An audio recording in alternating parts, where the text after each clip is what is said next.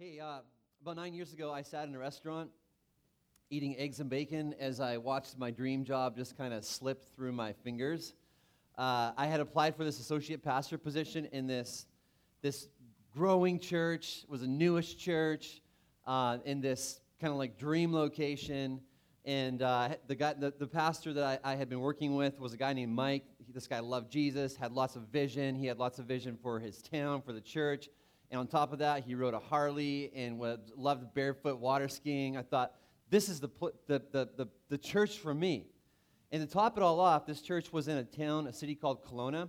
So for a guy that had grown up in BC, Kelowna is kind of like the dream location. And if you haven't heard of Kelowna, it's kind of like a combination of Palm Springs and Lake Chelan kind of all rolled up together. It's got lots of stuff to do, really hot summers, surrounded by this beautiful lake with rolling hills full of vineyards and orchards, just a gorgeous spot. And I was in Kelowna on my third visit to this church, and it was looking like this position was just it was locking in. It was looking like a done deal. But that morning, sitting across the table from Mike, he confronted me with an issue that has plagued me most of my life. Mike had given me just 2 jobs to do that weekend. He told me, okay, we're going to fly you down, and you're going to be leading the worship, and you're going to preach a sermon with PowerPoint. 2 simple things to do. It was going to be kind of a one-man show that morning. And I knew what I needed to do to be ready, but instead of disciplining myself to do it, I decided to just slack off instead. I decided that I didn't really need to rehearse and kind of go over things for the worship service because I'd done this hundreds of times.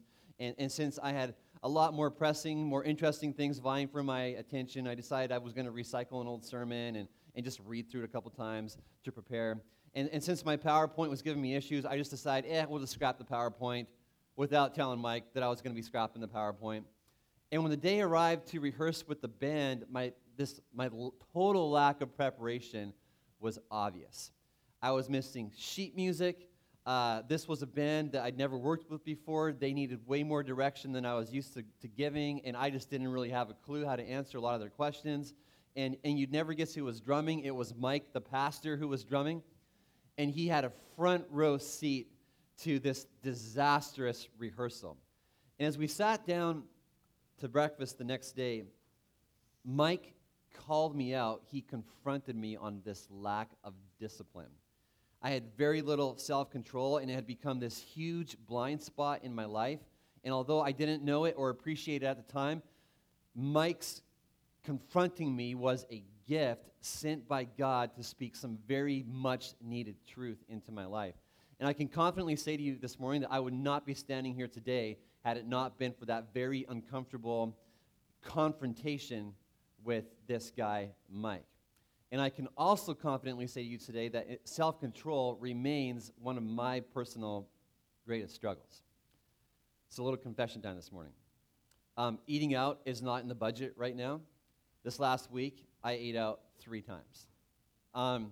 Most places I do sermon prep have internet access rather than sit down and just plow through a sermon for the hours. I easily get distracted by things like Facebook, the news, and videos of ladies wearing Chewbacca masks, all that kind of stuff. Easily distracted. This last Tuesday, my diet consisted of a bowl of Raisin Bran in the morning, so it started off pretty healthy, followed by M&Ms and Red Vines licorice for a snack. For lunch was chili and a Coke with a potato piled high with butter and sour cream. And I didn't have time for dinner, so all I had was a donut and an Edeline ice cream cone for dinner. That's it. All healthy food choices, which demonstrate my amazing self-control, right? But the book of Proverbs, it says this. It says, like a city whose walls are broken through is a person who lacks self-control. The Message paraphrase, so that's not really like a city with broken walls. We can't really relate to that. I love how the Message paraphrase, it puts that verse in terms that are a little more contemporary for us. It says this: a person without self-control is like a house with its doors and windows knocked out. Now, I've never slept in a house that's had its doors and windows knocked out, but I have slept in the next closest thing. I've slept in a tent, okay? I've slept in a tent all by myself, in the woods, in the middle of nowhere, in the middle of grizzly bear country, miles and miles away from any roads or any people. I thought this was a great idea, a great way to have a personal retreat. I'd borrow my friend's four-wheeler and just go trucking off in the middle of the wilderness. Not such a good idea. And as I tried to get some sleep, I found myself overcome with two emotions. I was overcome with fear, especially as it got pitch black and I heard crashing off in the forest. And the other emotion that I was overcome with was vulnerability. I'm thinking, if that crashing sound is a hungry grizzly bear walking through the woods, this flimsy little two-man tent is not going to do a world of good. That tent was like a house with no doors, no windows, like a city with a wall broken down. Anything could just come crashing through, barging through, and eat me for dinner. It provided no protection, making me very vulnerable. And the Bible says that that's what it's like for the person with no self-control. They're vulnerable. And if you got sermon notes this morning, I just want to bring up three things that you're vulnerable to when you lack self-control. The first thing a lack of self-control makes you vulnerable to is mood swings. Now, we all have mood swings, right? Okay, for some, the mood swings are gentle like this. For others, the mood swings are a little more extreme. They're kind of like this. No nudging your spouse, okay? None of that. But regardless of whether or not the mood swings are gentle or extreme, we all have them. You don't feel like getting up early to read your Bible and pray. What you feel like doing, what you're in the mood for, is to grab a sledgehammer and smash that alarm clock to smithereens, or to hit the snooze button a couple hundred times. Or you don't feel like studying for finals. Instead, you feel like spending the night on Snapchat. Or you don't feel like going for a walk or a jog, even though the doctor says you need to, so you don't feel like it, so you just don't do it. You're just kind of vulnerable to whatever kind of mood you're swinging with. Next, the lack of self-control makes you vulnerable to impulsiveness. This last week, Becky and I got in a little fight, argument, little disagreement. And Thursday morning, I was ticked off, and I wanted to discuss the issue at that moment, which was the worst moment to be discussing this issue, as I'm getting ready to head off to work. We just finished having some strawberry waffles to celebrate my daughter's birthday, and not the ideal time to be discussing an issue. I wanted to discuss it right there, though. Becky did not want to discuss it right there, and my temper, my impulsiveness got the better of me, and so as I'm walking out the door, I stopped, and I said, okay, well, if you don't want to talk about it, then I might as well pack up and leave, because I don't want to be at a roadblock for the rest of my life. Boom, slam the door, off I go. Hello, second grade Rich. Super mature, yes. Nice to see we're growing up and playing nice. But zero self-control. My temper got the better of me, and so I impulsively broke one of the cardinal rules that Becky and I have in our relationship, which is to never even discuss leaving. But in my little hissy fit, I did. And the Bible has much to say about those who are quick-tempered and are impulsive. Those who speak rashly, Proverbs says, will come to ruin. Whoever is patient has great understanding, but one who is quick-tempered displays folly. This last Thursday morning, I put on a great display of folly. Without self-control, you're vulnerable to your impulses. You'll cave to them even though you know that caving to them is foolishness. It's the wrong thing to do. But when you lack self-control, it's like you're a tent with a grizzly bear lurking around. You'll cave to impulsiveness. You'll be impulsive with your temper. You'll be impulsive with your spending, impulsive with how you spend your time. You'll let everything distract you from doing the one thing that you know you should be doing the most because you're impulsive, no self-control. Lastly, lack of self-control makes you vulnerable to temptation. When you lack self-control, you'll click on that website even though you know you shouldn't click on it. Or when the other driver cuts you off in traffic, you will be quick to mutter something really nasty and angry underneath your breath. You'll be tempted to gossip or to lie or to end up craving or caving into that because it just seems like the easiest thing to do. You lack self-control, and it makes you very vulnerable to temptation. And Proverbs says this. It says, the evil deeds of the wicked ensnare them. The cords of their sins hold them fast. For lack of discipline or self-control, we could say, they will die led astray by their own great folly. And when things like impulsiveness, when things like mood swings and temptation, when they come breaking through your walls, what ends up happening is they wreak havoc on your life. They really do wreak havoc on your life. I'd actually, before that meeting with Mike, self-discipline issues plagued me, like I said, my whole life. But it wasn't until up to that moment where I really realized for the first time, okay, this is an issue that is it's going to bring destruction. It's going to wreak havoc on my life. For starters, I'm losing this dream position because of a lack of self-control.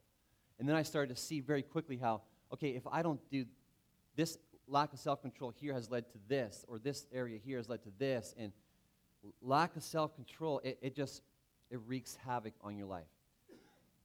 Self-control is this. It's having command over your desires, emotions, and behavior. Lack of self-control is just the opposite. It's you've got little control over yourself, little or no control over what you do.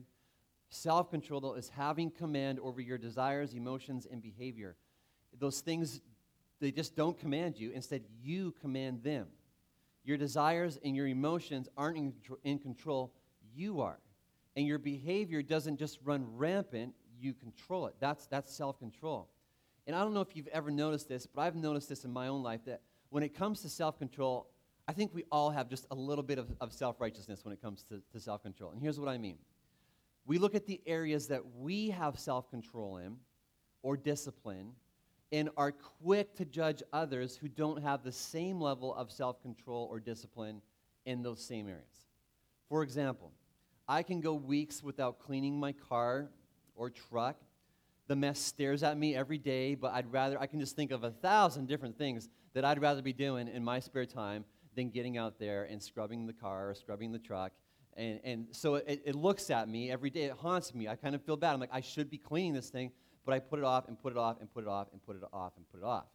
But as soon as I do get around to cleaning the vehicle, I'm looking down my nose at everyone else who has a dirty vehicle thinking, man, what a bunch of slobs these people are.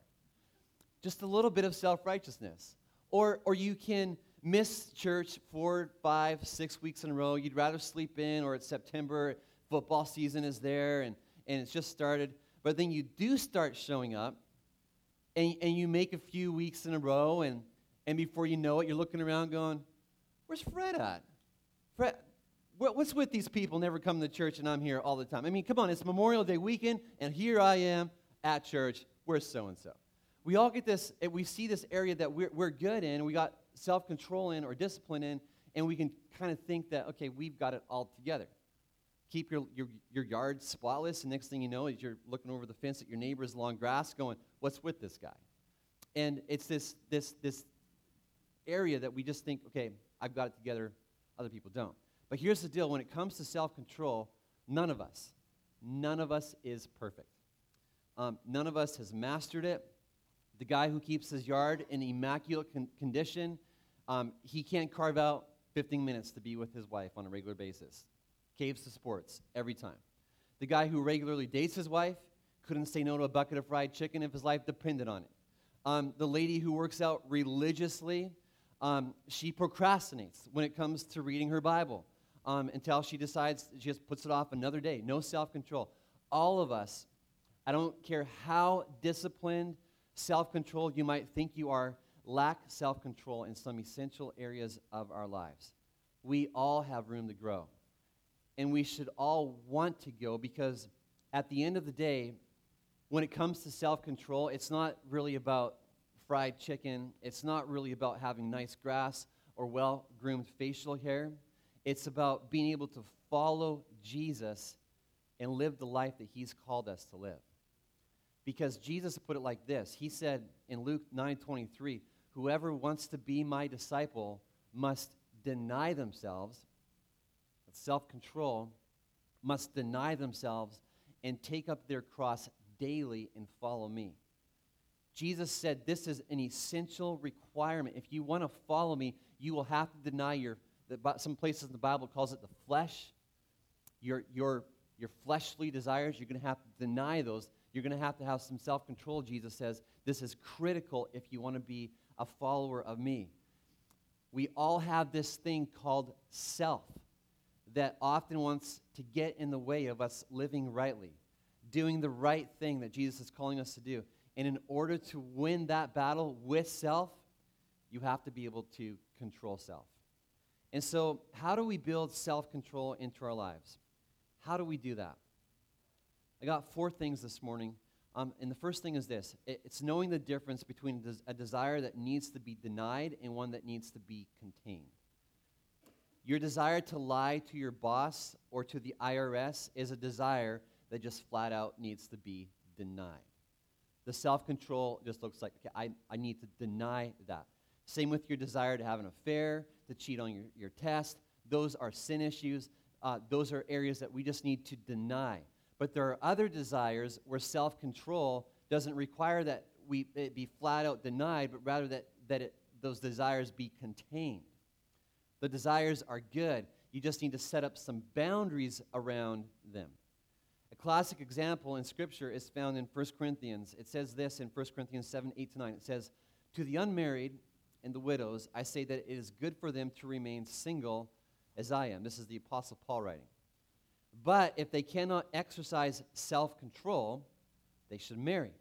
For it is better to marry than to burn with passion." So just going out and sleeping with whoever you want, that's a desire that needs to be denied. But the desire to be fruitful and multiply, to get cozy with someone that you love, that's a godly desire. A good desire that needs to be contained with the boundaries of marriage. Because marriage, it's protected by the bonds of commitment and fidelity. Outside, it's not. Now, does that mean that a 14-year-old who's just got all kinds of lustful passions needs to just go out and get married? Obviously not. But knowing that in the future, God has a spouse for them, and there's some boundaries for that, can certainly help with self-control. But the point is this: if you can't manage your desires and emotions, you need to do something about it. Do whatever it's going to take to ensure there's going to be protection. The whole entire first part of Proverbs, it's about this. It's Solomon who's writing this, and it's wisdom to his sons, and it's wisdom to avoid being led astray by an adulterous woman. And Solomon's advice isn't to just avoid temptation. Solomon's advice is, okay, you need to actually enjoy those things, but enjoy them in the bonds of marriage. Your desire to rest and relax, that's a good desire, but contain it. Have a day off. Your desire to eat is a good thing, but put some boundaries around it.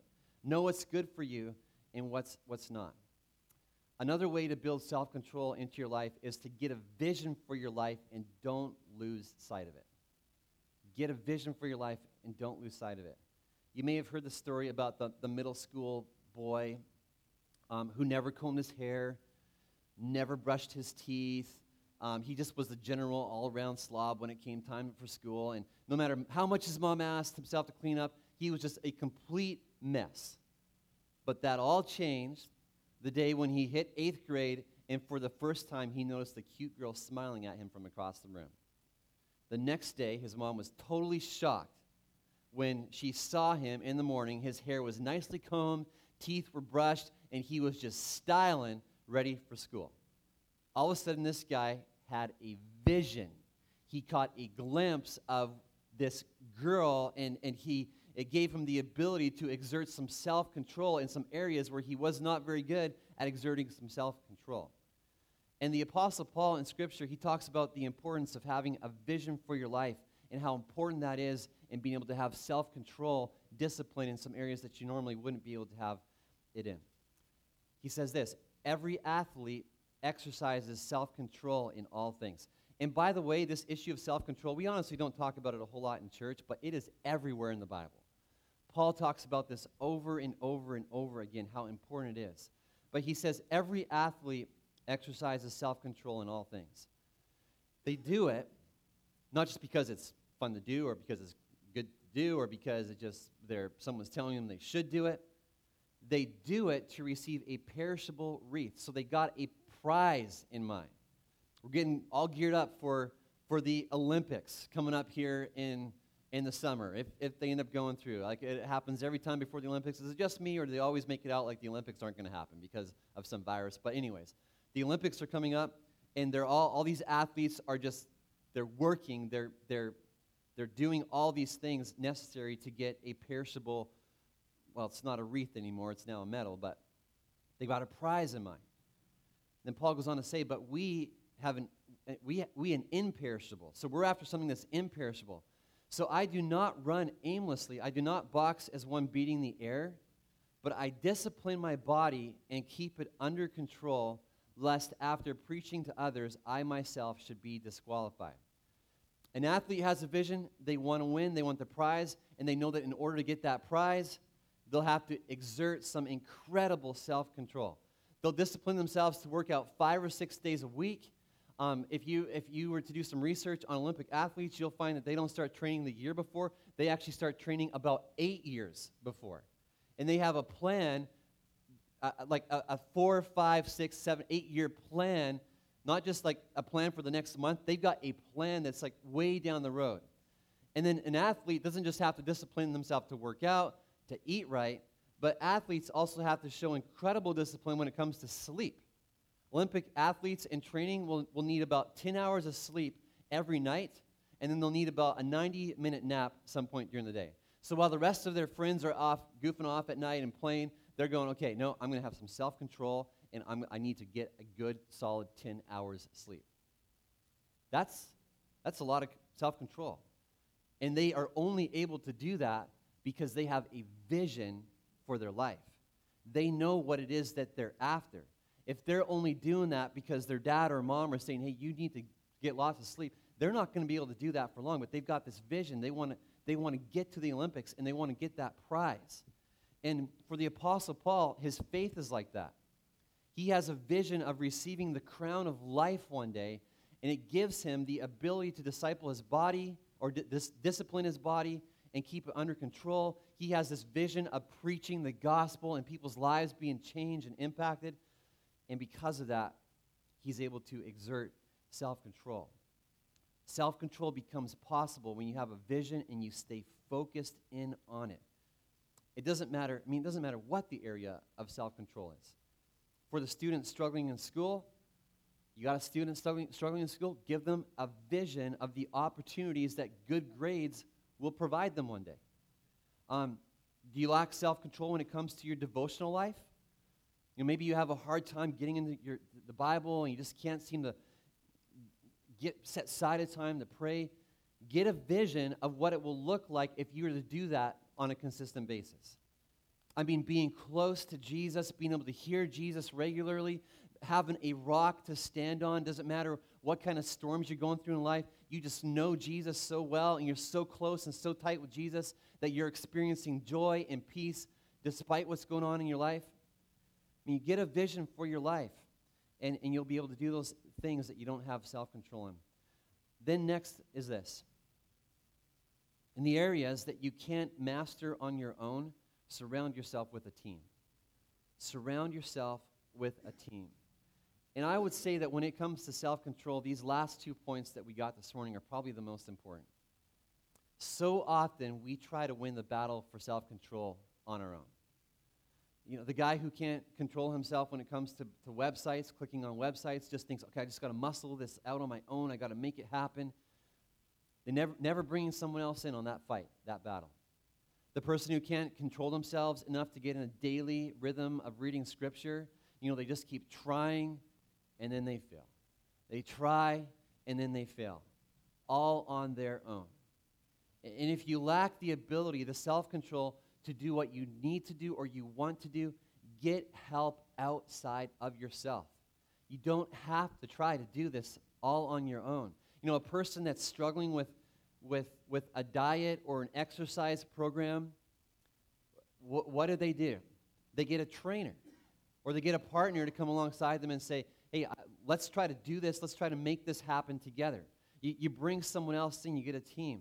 A person that has no control with their finances, what do? You can either keep trying to do that on your own, just trying and failing and trying and failing, or you can get some help. Maybe someone in your church family that's really good at budgets and financial planning, or if a financial planner is an option, you go that route. A person who lacks self-control in their faith, what do? You surround yourself with a church community. It's one of the reasons why you've got a church family. It's to help you to do these things that you can't do on your own. People who will read the Bible with them, people who pray with them, encourage them. Scripture has got a great picture of just the value and the importance of bringing a team around you when you lack self-control. Listen to what, this is the Apostle Paul again. He's speaking to this guy named Titus. Titus was a young church leader, and the Apostle Paul, he knows, okay, this church, this young church that Titus is leading, they're going to have, self-control is going to be an area that they can't conquer on their own. And so Paul, under the inspiration of the Holy Spirit, he writes this. He says in Titus 2, teach the older men to be temperate, worthy of respect, self-controlled. So Titus, teach the older men self-control. Likewise, teach the older women to be reverent in the way they live, not to be slanderers or addicted to much wine, but to teach what is good. Then they can urge the younger women to love their husbands and children, to be self-controlled. So you can't teach something unless you've got it. So they're self-controlled, and then they can teach self-control. Similarly, encourage the young men to be self-controlled. It's this word self-control that's mentioned over and over again, and it's this picture of the older men teaching the younger men, the older women teaching the younger women. Everybody's in on this. It's a team. We're all working on self-control together. And if you lack self-control in an area, listen, bring somebody in on that.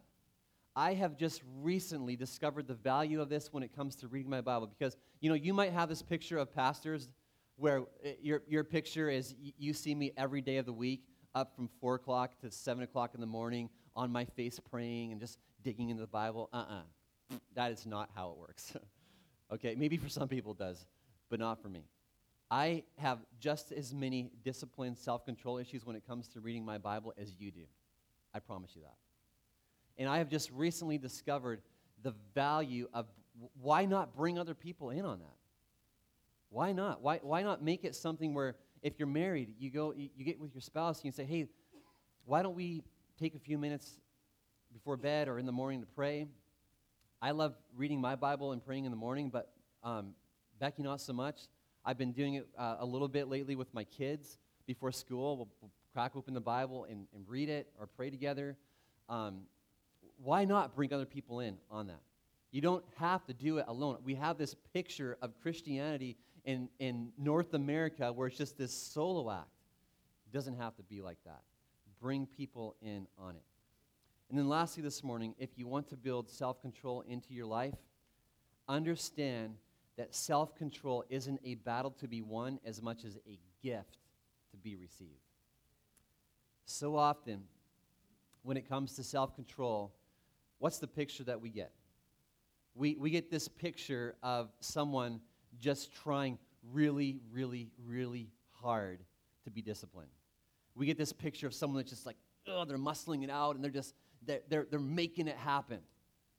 Someone like an Olympic athlete, someone who's maybe just born with these incredible levels of discipline, self-control. But we try, don't we? We try to get command of those desires and emotions, but then we experience failure after failure, and before we know it, we find ourselves just throwing our hands up in discouragement. I mean, come on, we've all been there, haven't we? Whether it's reading your Bible, whether it's praying, whether it's maybe an exercise routine, trying to live healthy, whatever it might be, we try and we fail, we try and we fail, we try and we fail, and before we know it, we're just like, we're just discouraged. And for all of us in this room this morning, discouraged by our lack of self-control, there's this verse in the Bible that I've found for me in my battle with self-control offers tremendous, tremendous hope. And you may have heard it before. It goes like this. But the fruit of the Spirit is love, joy, peace, forbearance, kindness, goodness, faithfulness, gentleness, and self-control. It's a fruit. It's a fruit. It's not something that I've got to muscle out on my own strength. It's not something where it's always about me digging deep down here and finding some way to be self-controlled. It's a fruit. And as I stay close to Jesus, as I abide in him, his Spirit will give me self-control. He'll cause it to grow in my life like fruit on a tree. The Bible says it's a fruit. The fruit of the Spirit is self-control. What I've got to do is I've got to walk with him. I've got to stay close to him. I've got to abide in him. The Bible says, walk by the Spirit, and you will not gratify the desires of the flesh. Walk by the Spirit. Walk with him. Why won't you gratify them? You'll have self-control. Self-control that comes from walking with Jesus. When this guy Mike sat down with me several years ago, I'll never forget the conversation. On one hand, it was a gift. On the other hand, it was. I walked away very discouraged because at one point he goes, "You know what, Rich? I got to tell you." And he said this with love. The guy had tears in his eyes. But at one point he goes, "Rich, I got to tell you, I don't think anybody can change if they're lacking discipline." And he really meant it. He said, "Rich, I've never seen it. Have you seen it?" And I stopped for a second. I'm like, "Actually, I don't think I have seen it." And at that moment, it was so discouraging because, I wasn't just seeing my lack of discipline that weekend. I actually, in that moment, was seeing my lack of discipline my whole life. I was flashing back to college and all the times I would sleep in through class and all the times where I'd come back from a youth conference as a teenager and I'd want to get into my Bible the next day and then I would just give up in 2 days. I'd completely flop. And I was just discouraged because I was seeing how my lack of self-control was just devastating and wreaking havoc on my life. But then hearing that, I don't think anybody can change. But then I'll never forget God coming along and showing me this verse that I'd heard 1,000 times having grown up in the church. The fruit of the Spirit is self-control. If you don't have it, get close to Jesus, confess that you lack it, and get close to him, and it's the fruit that it will begin to grow in your life. It'll grow in your life. And there's this other spot where Scripture says this. It says, "For God gave us a spirit not of fear, but of power and love and what? Self-control." It's a gift. And for a guy like me, this is really good news. And there are people who, they're just really good at self-control, can muscle their way to it, but that's different than the kind of self-control that we're after this morning. That kind of self-control where you just make it happen, that's worldly self-control, but we're after godly self-control. And you want to know the difference between worldly self-control and godly self-control? The difference between the two is who gets the glory in the end. The worldly kind, man gets the glory. So it's the Olympic athlete who just conquers, who just goes out there, who just muscles through every morning and just they're grueling, grinding, exercise regimens and their diets and all that. And at the end of the day, as they stand up on that podium, we look at them, we go, wow, that's just amazing, that's awesome. And they get the glory. But the godly kind of control, it's Jesus who gets the glory. The follower of Jesus doesn't become self-controlled by their own strength, but by working according to God's strength, working hand in hand with God. And at the end of the day, you go, okay, no, this is Jesus. This is Jesus. And there's the part that I play, but there's the even bigger part that God plays. I was talking with Papa John before the service today and just told him that I'm talking about self-control this morning. He goes, yeah, it's kind of an oxymoron, isn't it? And it really is. When you stop and you look at it and you go, you got self-control the word self-control. We're saying that we control ourselves, but now we're saying, no, it's not about us as much as it's about the fruit of the Spirit growing in my life. It's a bit of the oxymoron. There's a part that I play, but there's the even bigger part that God plays. And the Apostle Paul, he describes how this looks in his life when he says it like this. He says, and this is in Colossians 1:29, it's not on the screen, but he says this, "To this end I strenuously contend." So it's like this picture of him just like he's straining towards the prize. He goes, "To this end I strenuously contend." Then he goes on to say, "with all the energy Christ so powerfully works in me." Interesting picture, isn't it? But that's exactly what it looks like when it comes to self-control. I strenuously contend with all the energy that Christ so powerfully works in me. It means we recognize, okay, we cannot do it on our own. We can't be self-controlled. We can't say yes to the things we need to say yes to and no to the things we need to say no to. We can't do that on our own strength. We need Christ in us. We need Christ in us. So I want to ask you this morning, where's the area that you need more self-control in? And I'm pretty sure that when you hear that question this morning, you got a list. If you're anything like me, you got a list. You go, man, if I could have it, self-control here, and then on it goes. So let's just narrow it down to one thing this morning. What is the one area of your life that if you had self-control in would make the biggest difference in your walk with Jesus? What's the one area? What is that one thing? If you could just have self-control in this area, 5 years down the road, it would have the biggest impact. What is that one thing for you? Maybe it's devotional life. Maybe it's regularly investing in relationships. I don't know what it is, but what is that one thing? And then next question is, what do you need to do to get there? What do you need to do? Do you need to begin to just have a vision? Maybe you're just trying to do this because you think it's the right thing to do, but maybe what you need to do is just get a vision for how life will look differently if you begin to live that thing out and do that thing. Maybe it's get a vision. Maybe what you need to do is you need to just stop trying to do it on your own. Just accept that, okay, I'm frail and I just can't do it on my own. And get a team, get people around you. Bring someone else in on that area that you lack self-control in, and have them walk alongside of you in that area. Not just hold you accountable, but actually walk alongside of you. And then maybe the last thing you need to do is just stop relying on yourself. You just need to come before Jesus and say, I need your help. I cannot change this. I've tried, and I can't. I need your help. And then with God's help, with his power that is readily available, begin to do that. Begin to do what you need to do to exert self-control in that area.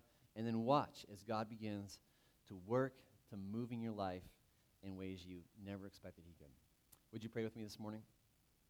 Heavenly Father, I'm so glad, so thankful for Galatians 5:22 and 23. Lord, all 9 of these fruit, Lord, if I look at my life and just spend some time in honest reflection, I go, okay, I lack. And I'm so thankful, Lord, that you don't say, okay, here's the fruit, or here's the characteristics, the traits, the virtues that you need to have in your life. Now go out and try to make them happen. Just try really hard. No, you say, this is the fruit of the Spirit. What I want you to do is walk with me, abide in me, like a branch connected to a vine. And so, Jesus, I want to pray that you would help all of us in this room to just be so reliant on you. Lord, I pray that all of us would be people of self-control in the areas where it's just crucial to our faith. Jesus, I pray that we be people of self-control, and not because of us as much as because of your Spirit at work in us. And so, Lord, I also want to pray that for anybody here this morning, when they heard self-control, discipline, it just automatically, this discouragement sets in, just reminder of how they have not done the things that they wanted to do. I pray, Jesus, that they would have hope this morning, that, Jesus, you would encourage them with your word that says, yes, this is a fruit, which means, yes, it can be something that grows in your life. I pray, Jesus, that you would just give them faith this morning to be able to walk out of here and just believe that you're going to work this area and cause this area to just grow in their life. Give them faith, I pray. And Lord, I ask that you would help us to just be people with a vision for our lives. Lord, may we be like the Apostle Paul, who just had a vision of what it is that his life was about, knew his purpose, knew his calling, he knew who he was in you, and because of that, he was able to, in your strength, have self-control. Give us a vision for our lives, I pray. And let this just grow in us, in Jesus' name. And Lord, I just want to ask that you'd bless all of us, Lord, for those that are able to just enjoy the long weekend, maybe have tomorrow off. We just pray for rest and relaxation. God, today may just be a time of just having our soul and our spirit restored in you. In Jesus' name I pray. Amen. Amen.